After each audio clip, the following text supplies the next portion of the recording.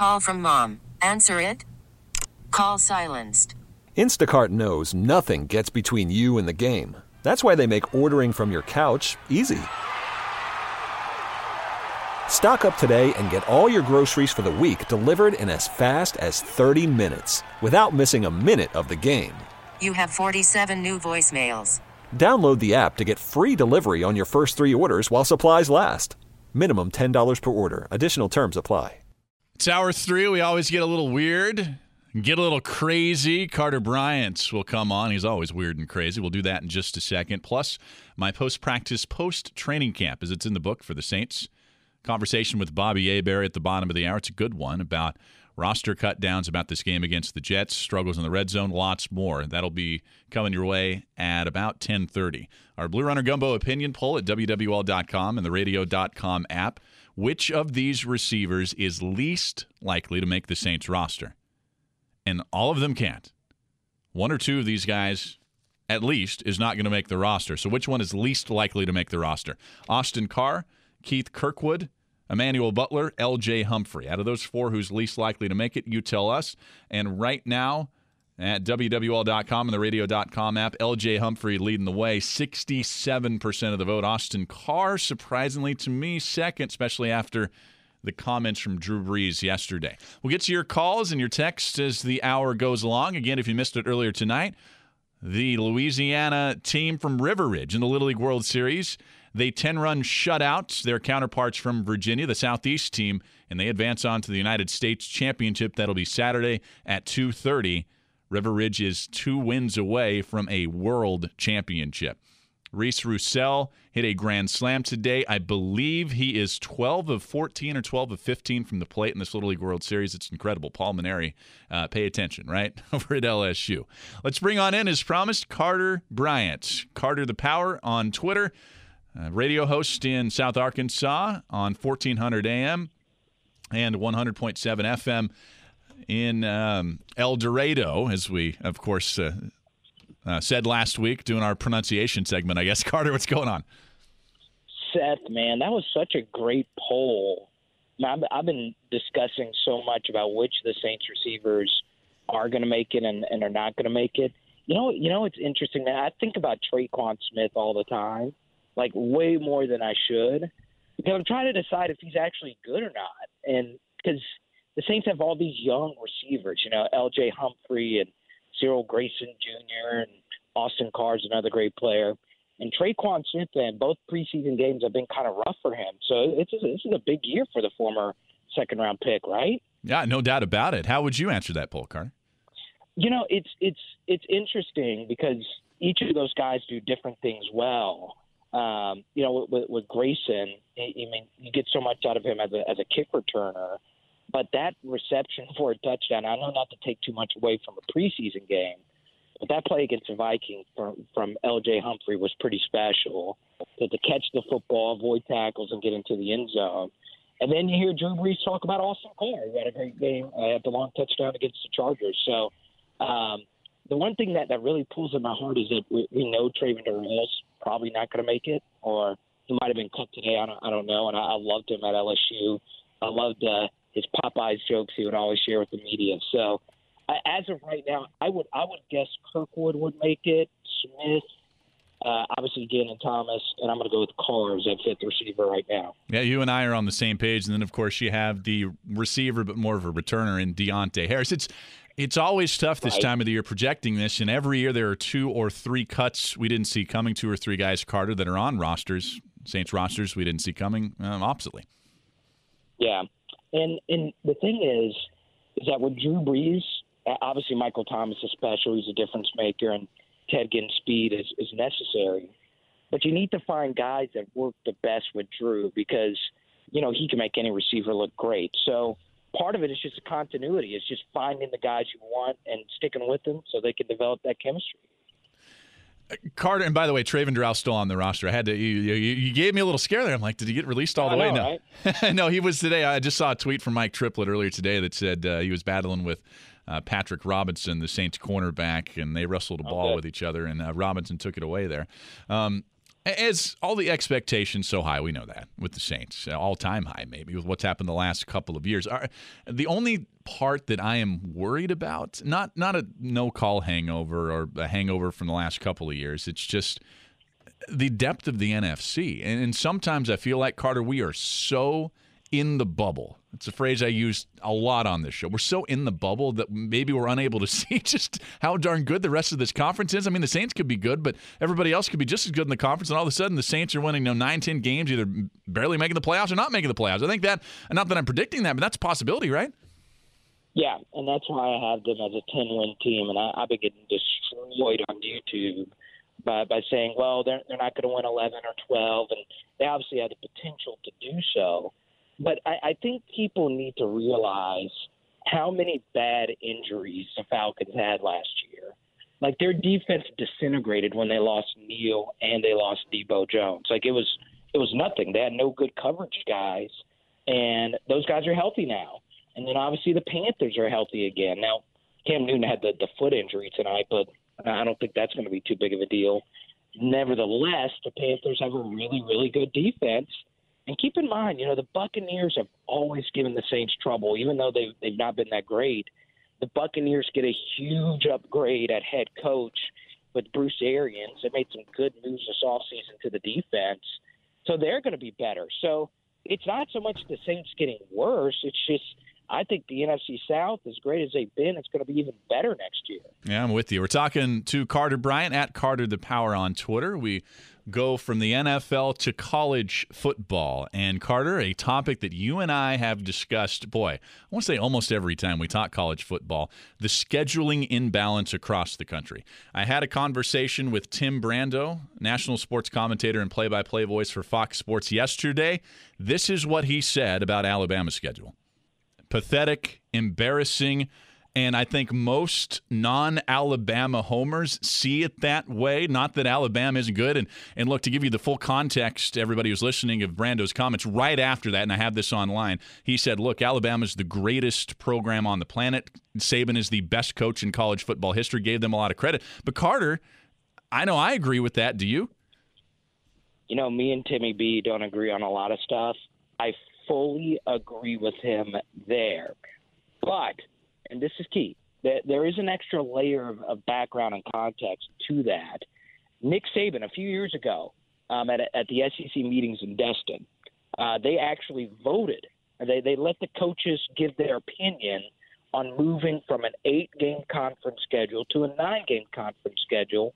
13 coaches, Seth, 13 coaches said, I want to keep an 8-game conference schedule. The only person that wanted a 9-game conference schedule was Nick Saban. He was the only one of the coaches that voted in favor of it. And at the time, he wanted to change it because he thought SEC resumes wouldn't be strong enough for the college football playoff. He thought that would bolster the SEC's room for error in getting into the playoff. That's why he did it at the time. What's actually happened is the exact opposite, that the 8-game conference schedule in the mind of the college football playoff set is enough. The 8-game conference schedule is more than enough. And when SEC Commissioner, what's his name? Greg Sankey. Yeah. Greg Sankey. When he's been interviewed about this, he says it's nothing about fairness. He says, why don't we change something that gets our teams into the playoff every year? So basically, the SEC stance on this set is, well, we're getting a huge advantage for having to play one less conference game per year, and that's helping us out big time. Well, that's not the right kind of logic you need to have right there, because it is unfair. Even if you think the SEC is the best conference in America, which I do think it is unfair that they have to play 8 conference games and everyone else has to play one extra conference game, including the Big 12, which is also a good conference, not as good as the SEC, but they have to play 9 conference games a year and challenge themselves in the non-conference. And for Alabama's standpoint, in their defense, non-conference teams are scared to play Bama. Florida State, we saw what happened a few years ago. They were the number 3 team in the country. Alabama beat them down. They knocked their quarterback out.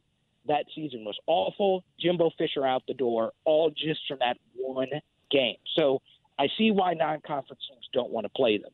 Seth, this is what needs to happen. I know it's a little bit of a ramble here, but Auburn fans, Georgia fans, LSU fans, and Florida fans need to step up and say, listen, it's unfair with not only the 8-game conference schedule, but the stupid cross-division rivalry that those 4 teams have to play each other every year. Georgia and Alabama have to play each other. Georgia and Auburn have to play each other every year. Florida and LSU have to play each other every year. It is unfair that those great programs that have been great for over a decade now consistently have to play each other every year. And Alabama gets to beat down on Tennessee each and every season. That right there is totally unfair. And it's appalling that people out there think this is a right way, Seth, to run a conference. It's crazy to me. Yeah, and if we get past, in my mind, just the fair, unfair debate, let's take that out of it, fair, unfair. And Tim Brando agreed with me on this yesterday, too, that the SEC is going to do what's best for their conference. The ACC, which also has an 8-game schedule, the 2 conferences, they're going to do what's best for their conference and their powerhouse in Clemson. So John Swofford, the ACC commissioner, or Greg Sankey, the SEC commissioner, they have no incentive to change this. Right. The powers in the NCAA have to look across the landscape of college football, and Tim goes coast to coast every week seeing this, and he sees the same thing I'm seeing. A huge relevancy crisis in college football outside of, the Sun Belt area, the SEC and kind of the Carolinas down to Florida. Outside of that region, Carter, nobody at this point relatively cares about college football. If they want this sport to continue to grow and develop and be the second greatest sport in America, they got to fix this, because I see this train wreck coming, man, and I think it's coming fast. Yeah, and especially with the uber competitive content society that we live in now. I think if we still see the same teams in the playoff every year, and these teams are from obviously the southeastern part of the country, whether it's Clemson and Alabama, and or traditional power like Notre Dame or Ohio State, if we keep seeing the same teams, people are going to become disinterested. Trust me, the NBA is thrilled that they're going to have some new blood and new teams and a lot more parity next year. College football, it's just so hard to predict a final or a playoff that doesn't have Alabama and Clemson in it.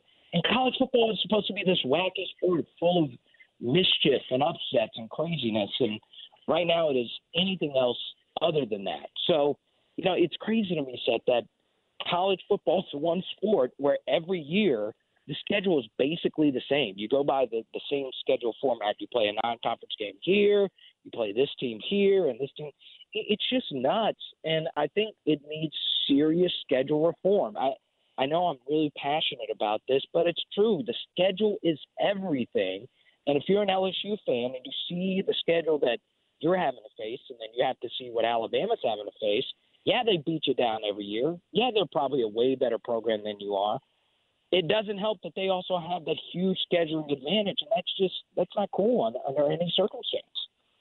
Yeah, shameless, plug here. Go check out my article right now online. I have Tim Brando's comments about Alabama's schedule and how it's, again, embarrassing and pathetic, his words in his mind. We're talking to Carter Bryant, radio host on 107.1 FM and 1400 AM in South Arkansas. He's a stand-up comic. He also works for Chat Sports, and your latest video, I believe, today was on the Pelicans, Carter, and you talked about the expectations, which player might be a breakout star. What are your expectations for this team this year? Man, I'm getting destroyed for saying the Pelicans are not going to be a playoff team next year. Said that the Western Conference is just so stacked. Like, it's hard for me to see a scenario where New Orleans just jumps all these great teams that are in the West, a lot of which got better. There's only one playoff team set that didn't get significantly better this offseason, and that was Oklahoma City. And they lost their player to another great team in the Western Conference. So as far as that is concerned, the Pelicans didn't get a whole lot of good luck there. But overall, this was the most controversial thing. I had to put the players in tiers, tier 1, tier 2, tier 3. And early on in the season, I put Zion Williamson as a tier 2 player on the Pelicans roster because it's going to take him a little while to figure out what his exact role is going to be on the team next year. So he's the most hyped player in Pelicans history, even more so than Anthony Davis. We just have to be patient to let him develop and find his own game in the NBA. Go follow Carter Bryant on Twitter at Carter the Power and subscribe to his YouTube channel, the Chat Sports YouTube channel. And Carter, also a stand-up comedy. You got any shows coming up, man? Dude, I'm competing for $2,000 tomorrow night, man. It's crazy. Nice. Dude, it's nuts. I'm on a lineup with comedians that are way, way better than me. Okay, I'll put it this way. If I win this contest, it's a Villanova Georgetown level upset. I mean, we're talking people that have been touring for, I'm not going up against Dave Chappelle or Ali Wong or anyone like that, but I mean, they're really good pros. They've opened up for, Larry the Cable Guys and the world. So we'll see what happens, man, up in Fayetteville, Arkansas, the home of the Hogs, and we'll see what happens. And I'm just going to go up there and do Wilmer Valderrama one-liner Yo Mama jokes, and we'll see what happens. Okay, well, where's it at in Fayetteville in case we got audience members who want to go check that out? Yeah, it's in the Grove. It's a really nice comedy club up there, and I can give them some free passes and all that stuff. Just hit me up on social media at Carter the Power. And I'll put it this way, Seth. You've been a friend of mine for so long. If I win this $2,000, I'm taking you to Commander's Palace and on me. Okay. Well, I was already full on your side in this, but now I'm even more so. I'm going to send some people your way. Carter Bryant at Carter the Power on Twitter. Give him a follow there. Ask him for those passes. Carter, appreciate it, man. Anytime. All right, there he goes. We will take a break. When we come back, I had a conversation earlier today with Bobby Hebert about Saints camp, this game coming up with the Jets and cutdowns. Stick around for that, plus your phone calls next on The Last Lap. This episode is brought to you by Progressive Insurance. Whether you love true crime or comedy, celebrity interviews or news, you call the shots on what's in your podcast queue. And guess what?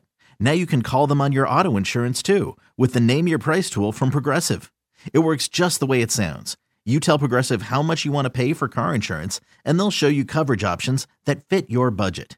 Get your quote today at Progressive.com to join the over 28 million drivers who trust Progressive. Progressive Casualty Insurance Company and Affiliates. Price and coverage match limited by state law.